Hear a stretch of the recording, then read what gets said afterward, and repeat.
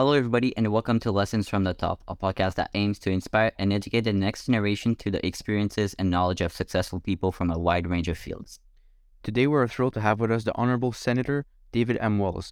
Appointed to the Canadian Senate in 2013, Senator Wells has a wealth of experience in international business, government, and regulatory affairs. Before his appointment, he served as Deputy CEO and board member of the Canada Newfoundland and Labrador Offshore Petroleum Board. Senator Wells has made significant contributions to the Senate by developing and chairing the Standing Committee on Audit and Oversight and sponsoring significant legislation affecting meaningful change for Canadians.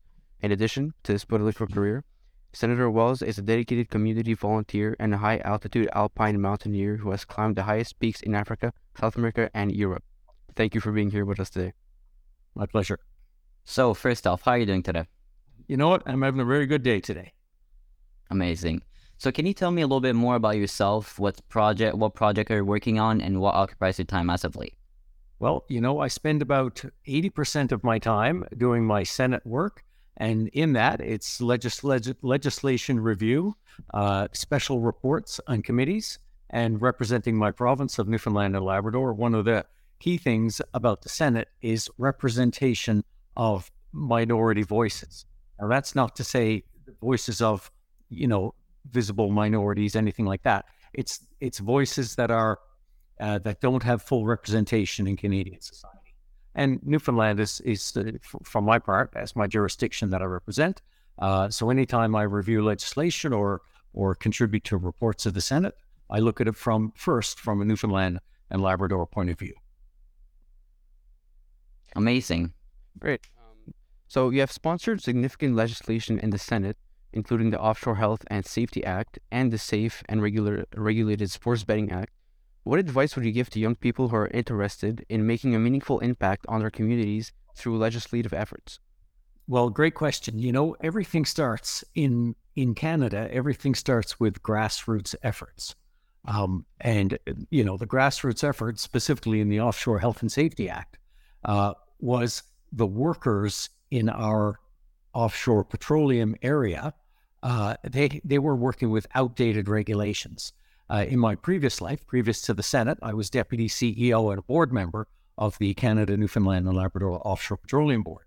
We were in charge of offshore health and safety, the environment, industrial benefits, and resource management. So when I was there, I saw that there was lacking updated legislation for offshore health and safety. And there had been a couple of terrible tragedies in the offshore, with a rig going down, a helicopter going down, a number of things that affected the health and safety of the workers. So after I was appointed in 2013, I wanted to make it an initial focus of mine to update the offshore health and safety regulations, which are a national jurisdiction. So I would say anything like that starts at the grassroots, and in this case, the grassroots was the workers themselves. Interesting. Yeah, it's very interesting. Thank you.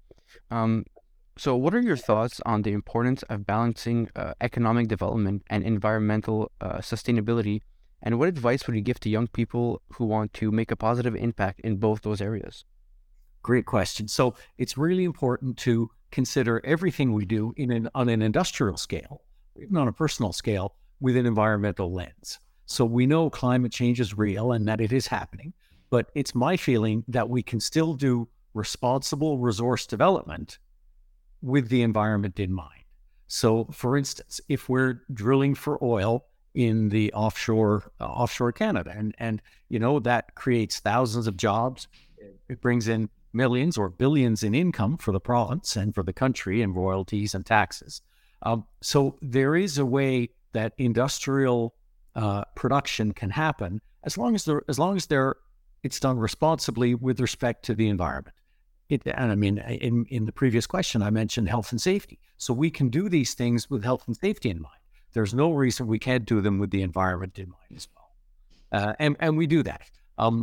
One of the things that was under the legislative control of the Offshore Petroleum Board, which I ran, was the environment. So every time there was an activity that had a possible deleterious effect on the environment, we would be on top of that. we would ask the operator, the drilling contractor or the production contractor, how do you plan to do this with respect to the environment? What's your plan if there's a spill? What's your plan if there's a release of other deleterious drilling mud or something like that into the environment? And so we made sure there was not just a backup plan, but there was a plan before anything happened that would flag a danger. And then if we saw a danger, if there was a danger present, we could mitigate the danger before it happened. It's like driver training. That stops the danger. A seatbelt and guardrails, that's for after the accident. But if you have driver training, if you have a licensed vehicle, if you have proper signage, if you have the right, tires for the right season or weather, those are the things that you do to prevent an accident. Of course, there are other things that can be done in the event of an accident, but our job and our focus was preventing any accident with respect to health and safety and respect to the environment as well. I think both can be considered. Yeah, and especially when it comes to construction, taking those necessary precautions in advance is super important. So yeah, I completely agree. Yeah, that's right. I wanted to ask you, what exactly do you prepare before you make a plan? But is there like measure you put before anything happen? What do you mean?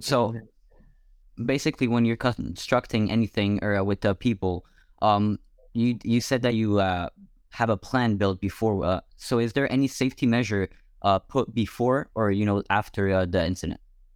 So always there's measures done before, and in the case of offshore safety, of course we have mandatory worker training for everybody, including me as a senior executive. I had to do the offshore helicopter firefighting, gas leak. I had to do all the training for that. Of course, we have signage. Everyone has to wear non-slip footwear. Everyone has to wear the proper PPE, or the personal protective equipment. Lighting has to be right, and we changed the rules so it was incumbent on everybody. If they saw a potential danger, it was their obligation to flag it. Not like the old days where you might have a supervisor who flags danger. The obligation was on everyone from top to bottom in the organization. If they saw danger, to note it, bring it to their supervisor or to their colleague who would take it up the line, and it would be addressed immediately. So, a lot of times, you'll find a loose step or a curled up piece of carpet. All these are dangers that we see every day. Wires strung across a hallway. It's an obligation now. It's not that it's you don't do it by choice. It's an obligation to flag any items of danger. So there are all the things that you do beforehand. Of course, for the things in the event of an accident, something as simple as steel toe boots. We talked about non-slip boots. That's to prevent the accident. The steel toe is in case you drop a wrench, and it protects you in the event of an accident. So we really broke down in the offshore and in all industrial environments. We really broke down the elements of danger. What can you do to prevent? And in the event of, what can you do to protect? So, and that all comes down to planning. Okay. So we're going to switch a little subject over here, but I wanted to ask you, as a former president of Wells Solution Group, Inc., and president and CEO of SPC, Inc., what advice do you have for young people who aspire to become successful in the business world? You know what? In the business world is a tough world. I would say learn your craft well. Learn it well, and don't be afraid to take risks. The safest thing to do is to do nothing. But if you want to excel, if you want to succeed, if you want to show what you can do, you've got to take that first step in the risk category. If you don't take a risk, then the chances of success are based on luck, or based on chance, or based on the goodness of someone else. For younger people, students or otherwise, learn the craft, take a risk. What do you think is your biggest risk that you take into your career? In my career, public speaking was a big risk for me early on. It wasn't something I was used to. I remember the first opportunity I had in public speaking, besides in university and in school among my peers. I was speaking for the company I was working with. I was in my early 20s. I was really nervous. I didn't know what to say, even though I had the remarks prepared. I was just nervous, but I took the risk and I did it. It was probably the worst presentation I've ever given. But the more you practice, the more you take that risk, the more you accept the possibility of making a mistake, which is what a risk is, the better you get. And now I speak in front of parliaments around the world. I speak in front of thousands of people. I'm on the television news. I'm on the internet. Most of the time, I don't use notes. Sometimes I have a prepared speech when I have to get certain issues on the record.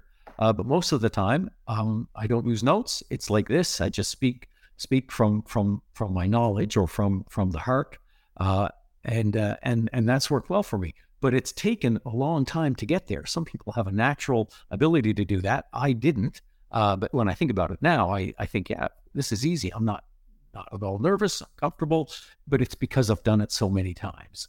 So that's what I would say. Take a risk, even if that's any opportunity for public speaking, go for it. Because people will see you, if you're speaking about a topic that you know, people will see you as an expert in that field. And that expert, if they see you as an expert, they will call on you again. And you will develop that every time you're called upon. So you would say that taking those calculated risks is very important, and to fail sometimes is important because it helps shape you and it helps improve, so that eventually you can actually become better at that thing. Like for you with public speaking, you said that now you do presentations all around the world, but you had to fail in the beginning. You had to make those little mistakes. So you would say that it's almost necessary to fail.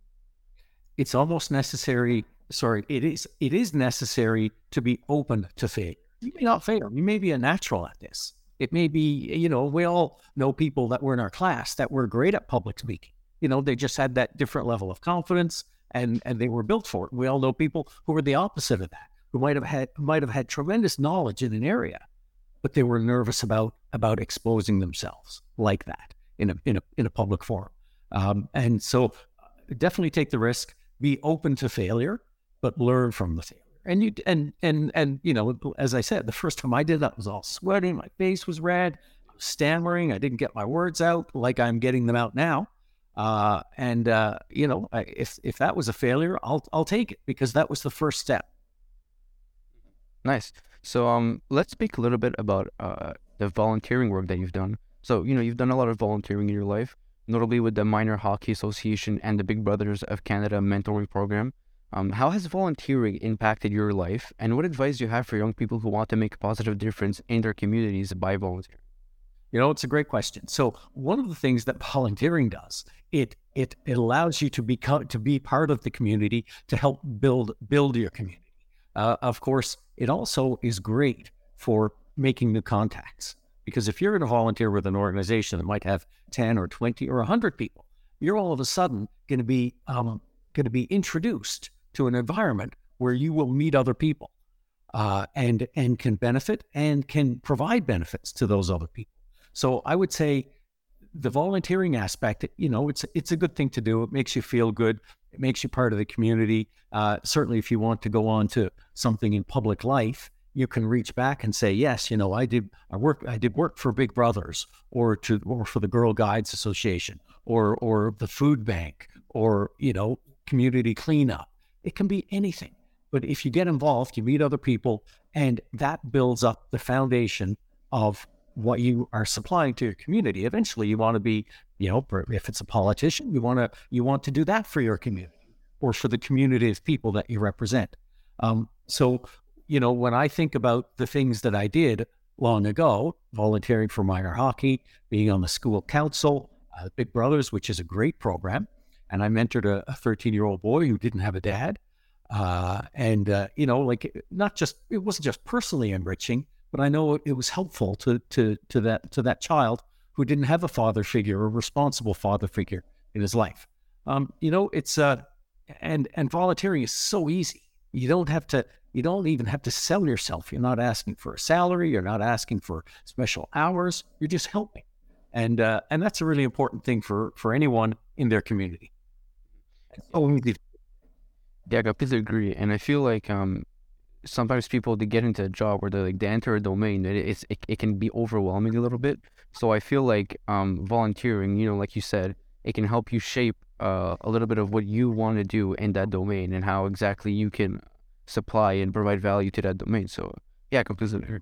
Yeah, it's exactly right. Even now, even though I don't volunteer for Marna Hockey or I'm not involved in the Big Brothers, I still speak about it. I do.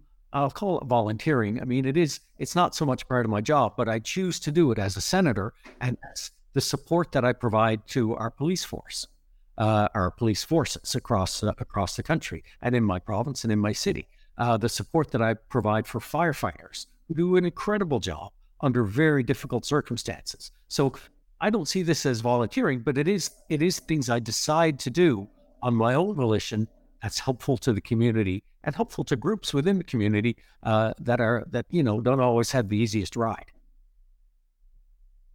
And do you think everybody should help their community like you did? You know what? I think it's an obligation to give back to your community. It really is. Our communities do so much for us, so much. In most cases, we feel safe in our communities. It's where our friends live. It's where we eat and play and do our sports and the clubs that we're part of. All those things are important. It's really important to give back to that community of people, that thing that for me, I feel so strongly about giving back to the community. It makes it a better place. 100%. And I wanted to ask you, what is the most rewarding thing you've done in your life? Wow. So that's a tough question because you know what? Every day is so full of doing things, whether it's a small thing like helping a community center raise money or being at an event where people say, oh, the senator's going, so we'll go, because that's interesting. So even the small things like that to the larger things like, having a hand in Canada's laws, all of those things are great honors. They're great honors to do.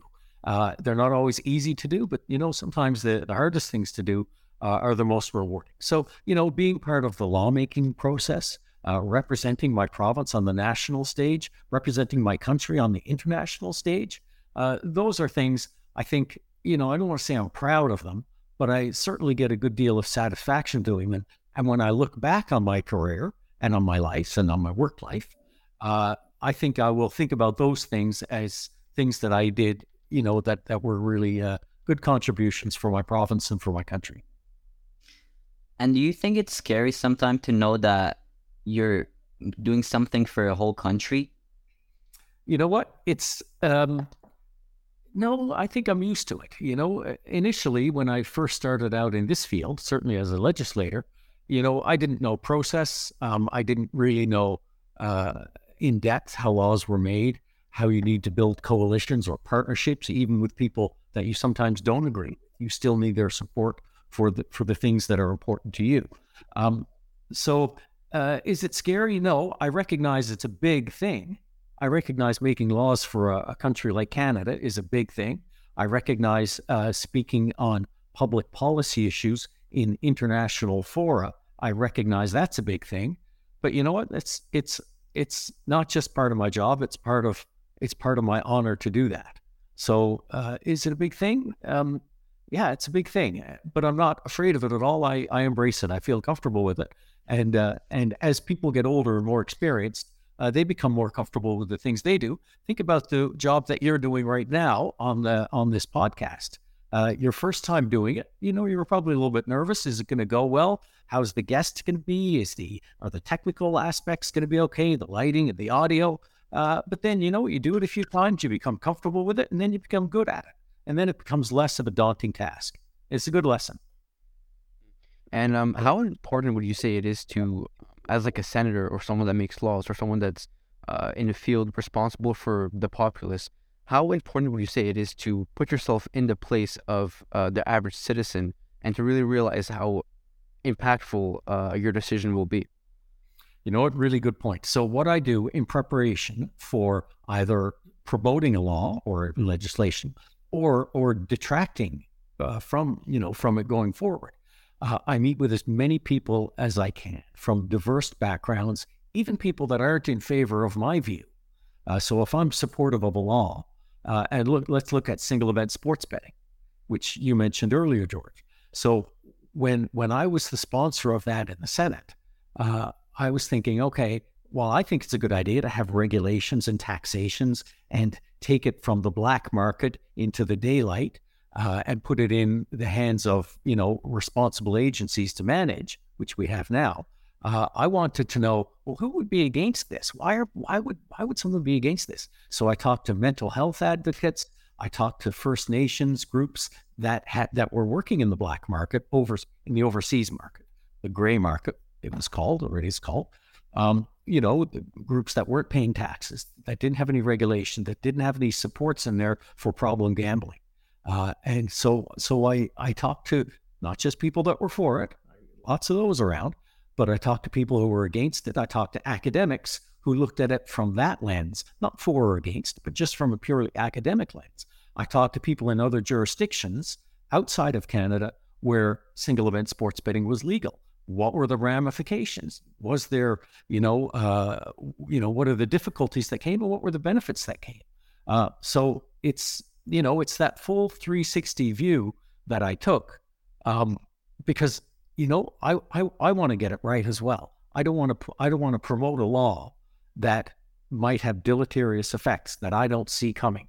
I mean, I'm only one person who may not be knowledgeable about it, but I may be supportive of certain aspects of it.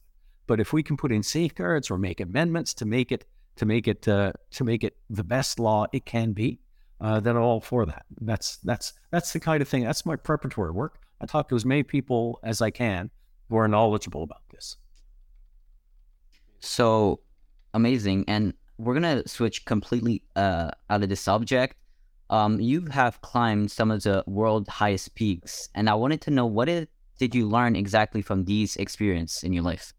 You know what? Embarking on an adventure such as that is life-changing. It seems sometimes trite to say, well, it's a life-changing experience. This one was. When you voluntarily put yourself in an environment where people die regularly, that's I talked about risk earlier. That's a risk that I decided to take. Safest thing is to stay at home, but then you don't get that, not just the rush of adrenaline, but that long-term feeling of accomplishment. So when I embark on a climb, I spend a few months, getting back in shape because it's physically taxing. I do a lot of planning. I do months and months of planning, and there are some things you can plan for and some things you can't. You can plan on your gear. You can plan on your route. You can plan on your climbing partners and your guides if you have guides. There's a lot of things you can plan on, but a lot of things you really have to leave to chance, and then you try to mitigate the risks of those chances. For instance, you're up on a mountain and the weather comes in. You don't know if that weather is going to be 2 days and you can rest in your tent, or you don't know if it's going to be a week. You don't know if it's going to be howling winds or temperatures of -50. So you plan for that as much as you can. Of course, being on the mountain is difficult. And I'll tell you, every single time, I love the planning. When I'm on the mountain and I'm hungry and I'm cold and my oxygen level is low, because at some of these peaks, the oxygen level in the air is less than 40% of what it is at sea level. And I live at sea level. My body lives at sea level. So that's what I'm used to. So when I'm at 40% of oxygen and I'm gasping, I've seen other people, they get terribly confused. They make poor decisions. They make mistakes, and they're not physically able and mentally able to continue, but they think they are. So so it can be challenging. So for me, I try to mitigate as much of those risks as I can. When I'm on the mountain, I hate it. I'm uncomfortable, I'm cold, I'm tired, have no appetite, headaches, you're not in communication with your support. But of course, if you summit, as I've been successful a number of times in doing, that satisfaction lasts forever. So it's a couple of weeks of hardship, and then a lifetime of that satisfaction that you attempted something, you planned for it, you overcame it, and you got back safely. So it's a big part of who I am now. A lot of people, if they've read about any of my expeditions, they'll say, "When is your next climb? When's your next climb?" I don't know when it is, but I keep active, and I still climb to the degree I can. It takes a lot of time, and I'm in a job that also takes a lot of time, and I have family, I have kids, and other things that I like to do. But climbing is a wonderful, risky, rewarding activity. I wouldn't recommend it for everyone. You really have to be mentally built for it. But if you do have that, and you're willing to start slowly, when I say start slowly, start on some lower hills, not some of these high peaks that I've done, then it becomes, like for me, it's a very much rewarding aspect of my life. When I look back, I'll be happy about that. And which peak was the more challenging for you and the most energy consuming? So that's a great question. So there's a peak in Russia, in southern Russia, called Mount Elbrus, and it's the highest peak in Europe. That's not the highest peak that I've climbed. Actually, that's the third highest peak that I've climbed, but that was by far the most difficult. I was alone. Some of the teammates went forward, and some just didn't. They just turned back to base to high camp. But it was cold. The wind was howling. The snow was really deep. So I was going up to thigh, sometimes waist level, in trying to get through this. I didn't have snowshoes on. I didn't have skis. I just had my climbing boots, my mountaineering boots. So for much of that, I was alone. It was probably minus 40 to minus 50 degrees, howling wind. And I got near the summit, which was a long plateau before a higher peak, which I had to climb. And so I was standing there. I have my gear on my back, not a heavy pack, but a light pack for the day.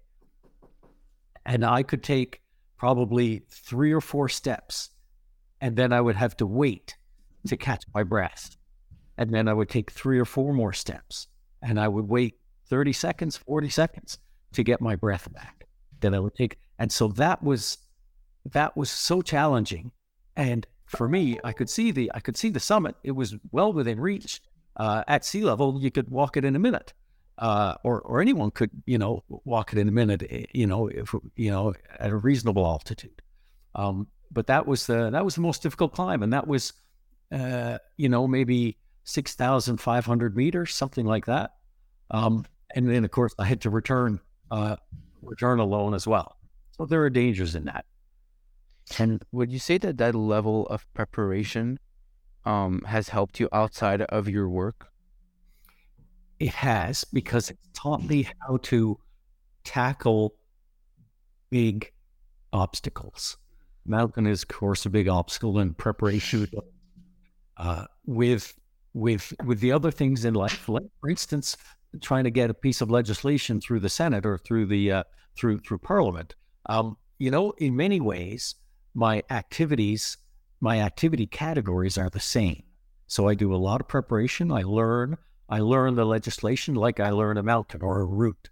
I get allies to help me, like I do on the mountain. I have, my climbing partners that I rely on. I make sure I'm technically proficient in the legislation, just like I'm technically proficient on the mountain. So all of those things, actually, it's a really good parallel. All of those things are important because it's all about preparation and ability and knowledge. When we give a speech in the Senate, so I'm, on that second reading or third reading, and people are, they're not sure about the legislation. So I give a 10 or 15 or 20-minute speech about the legislation and why I think it's the right way forward. Then we have a part of part of that debate, any one of my colleagues in the Senate can ask me questions.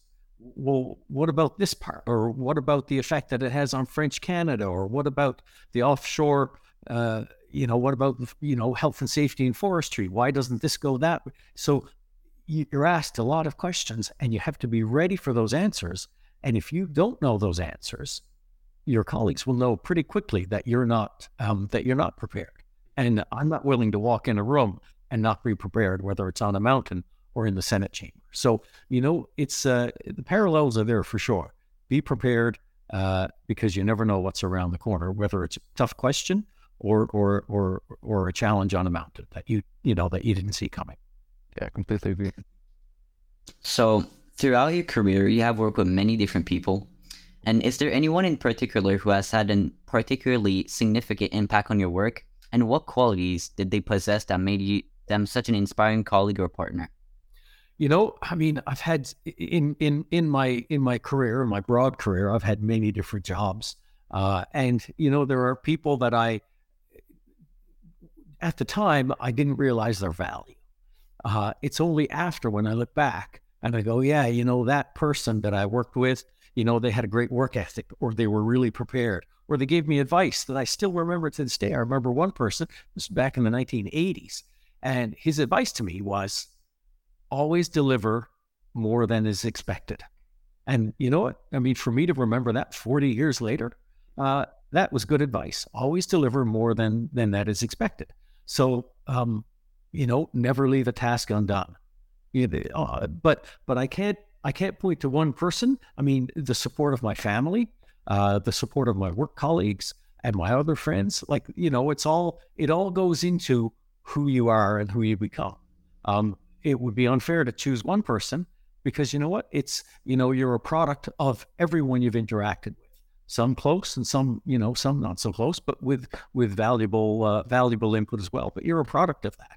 And the value that you have in your friends and how they support you, or your family.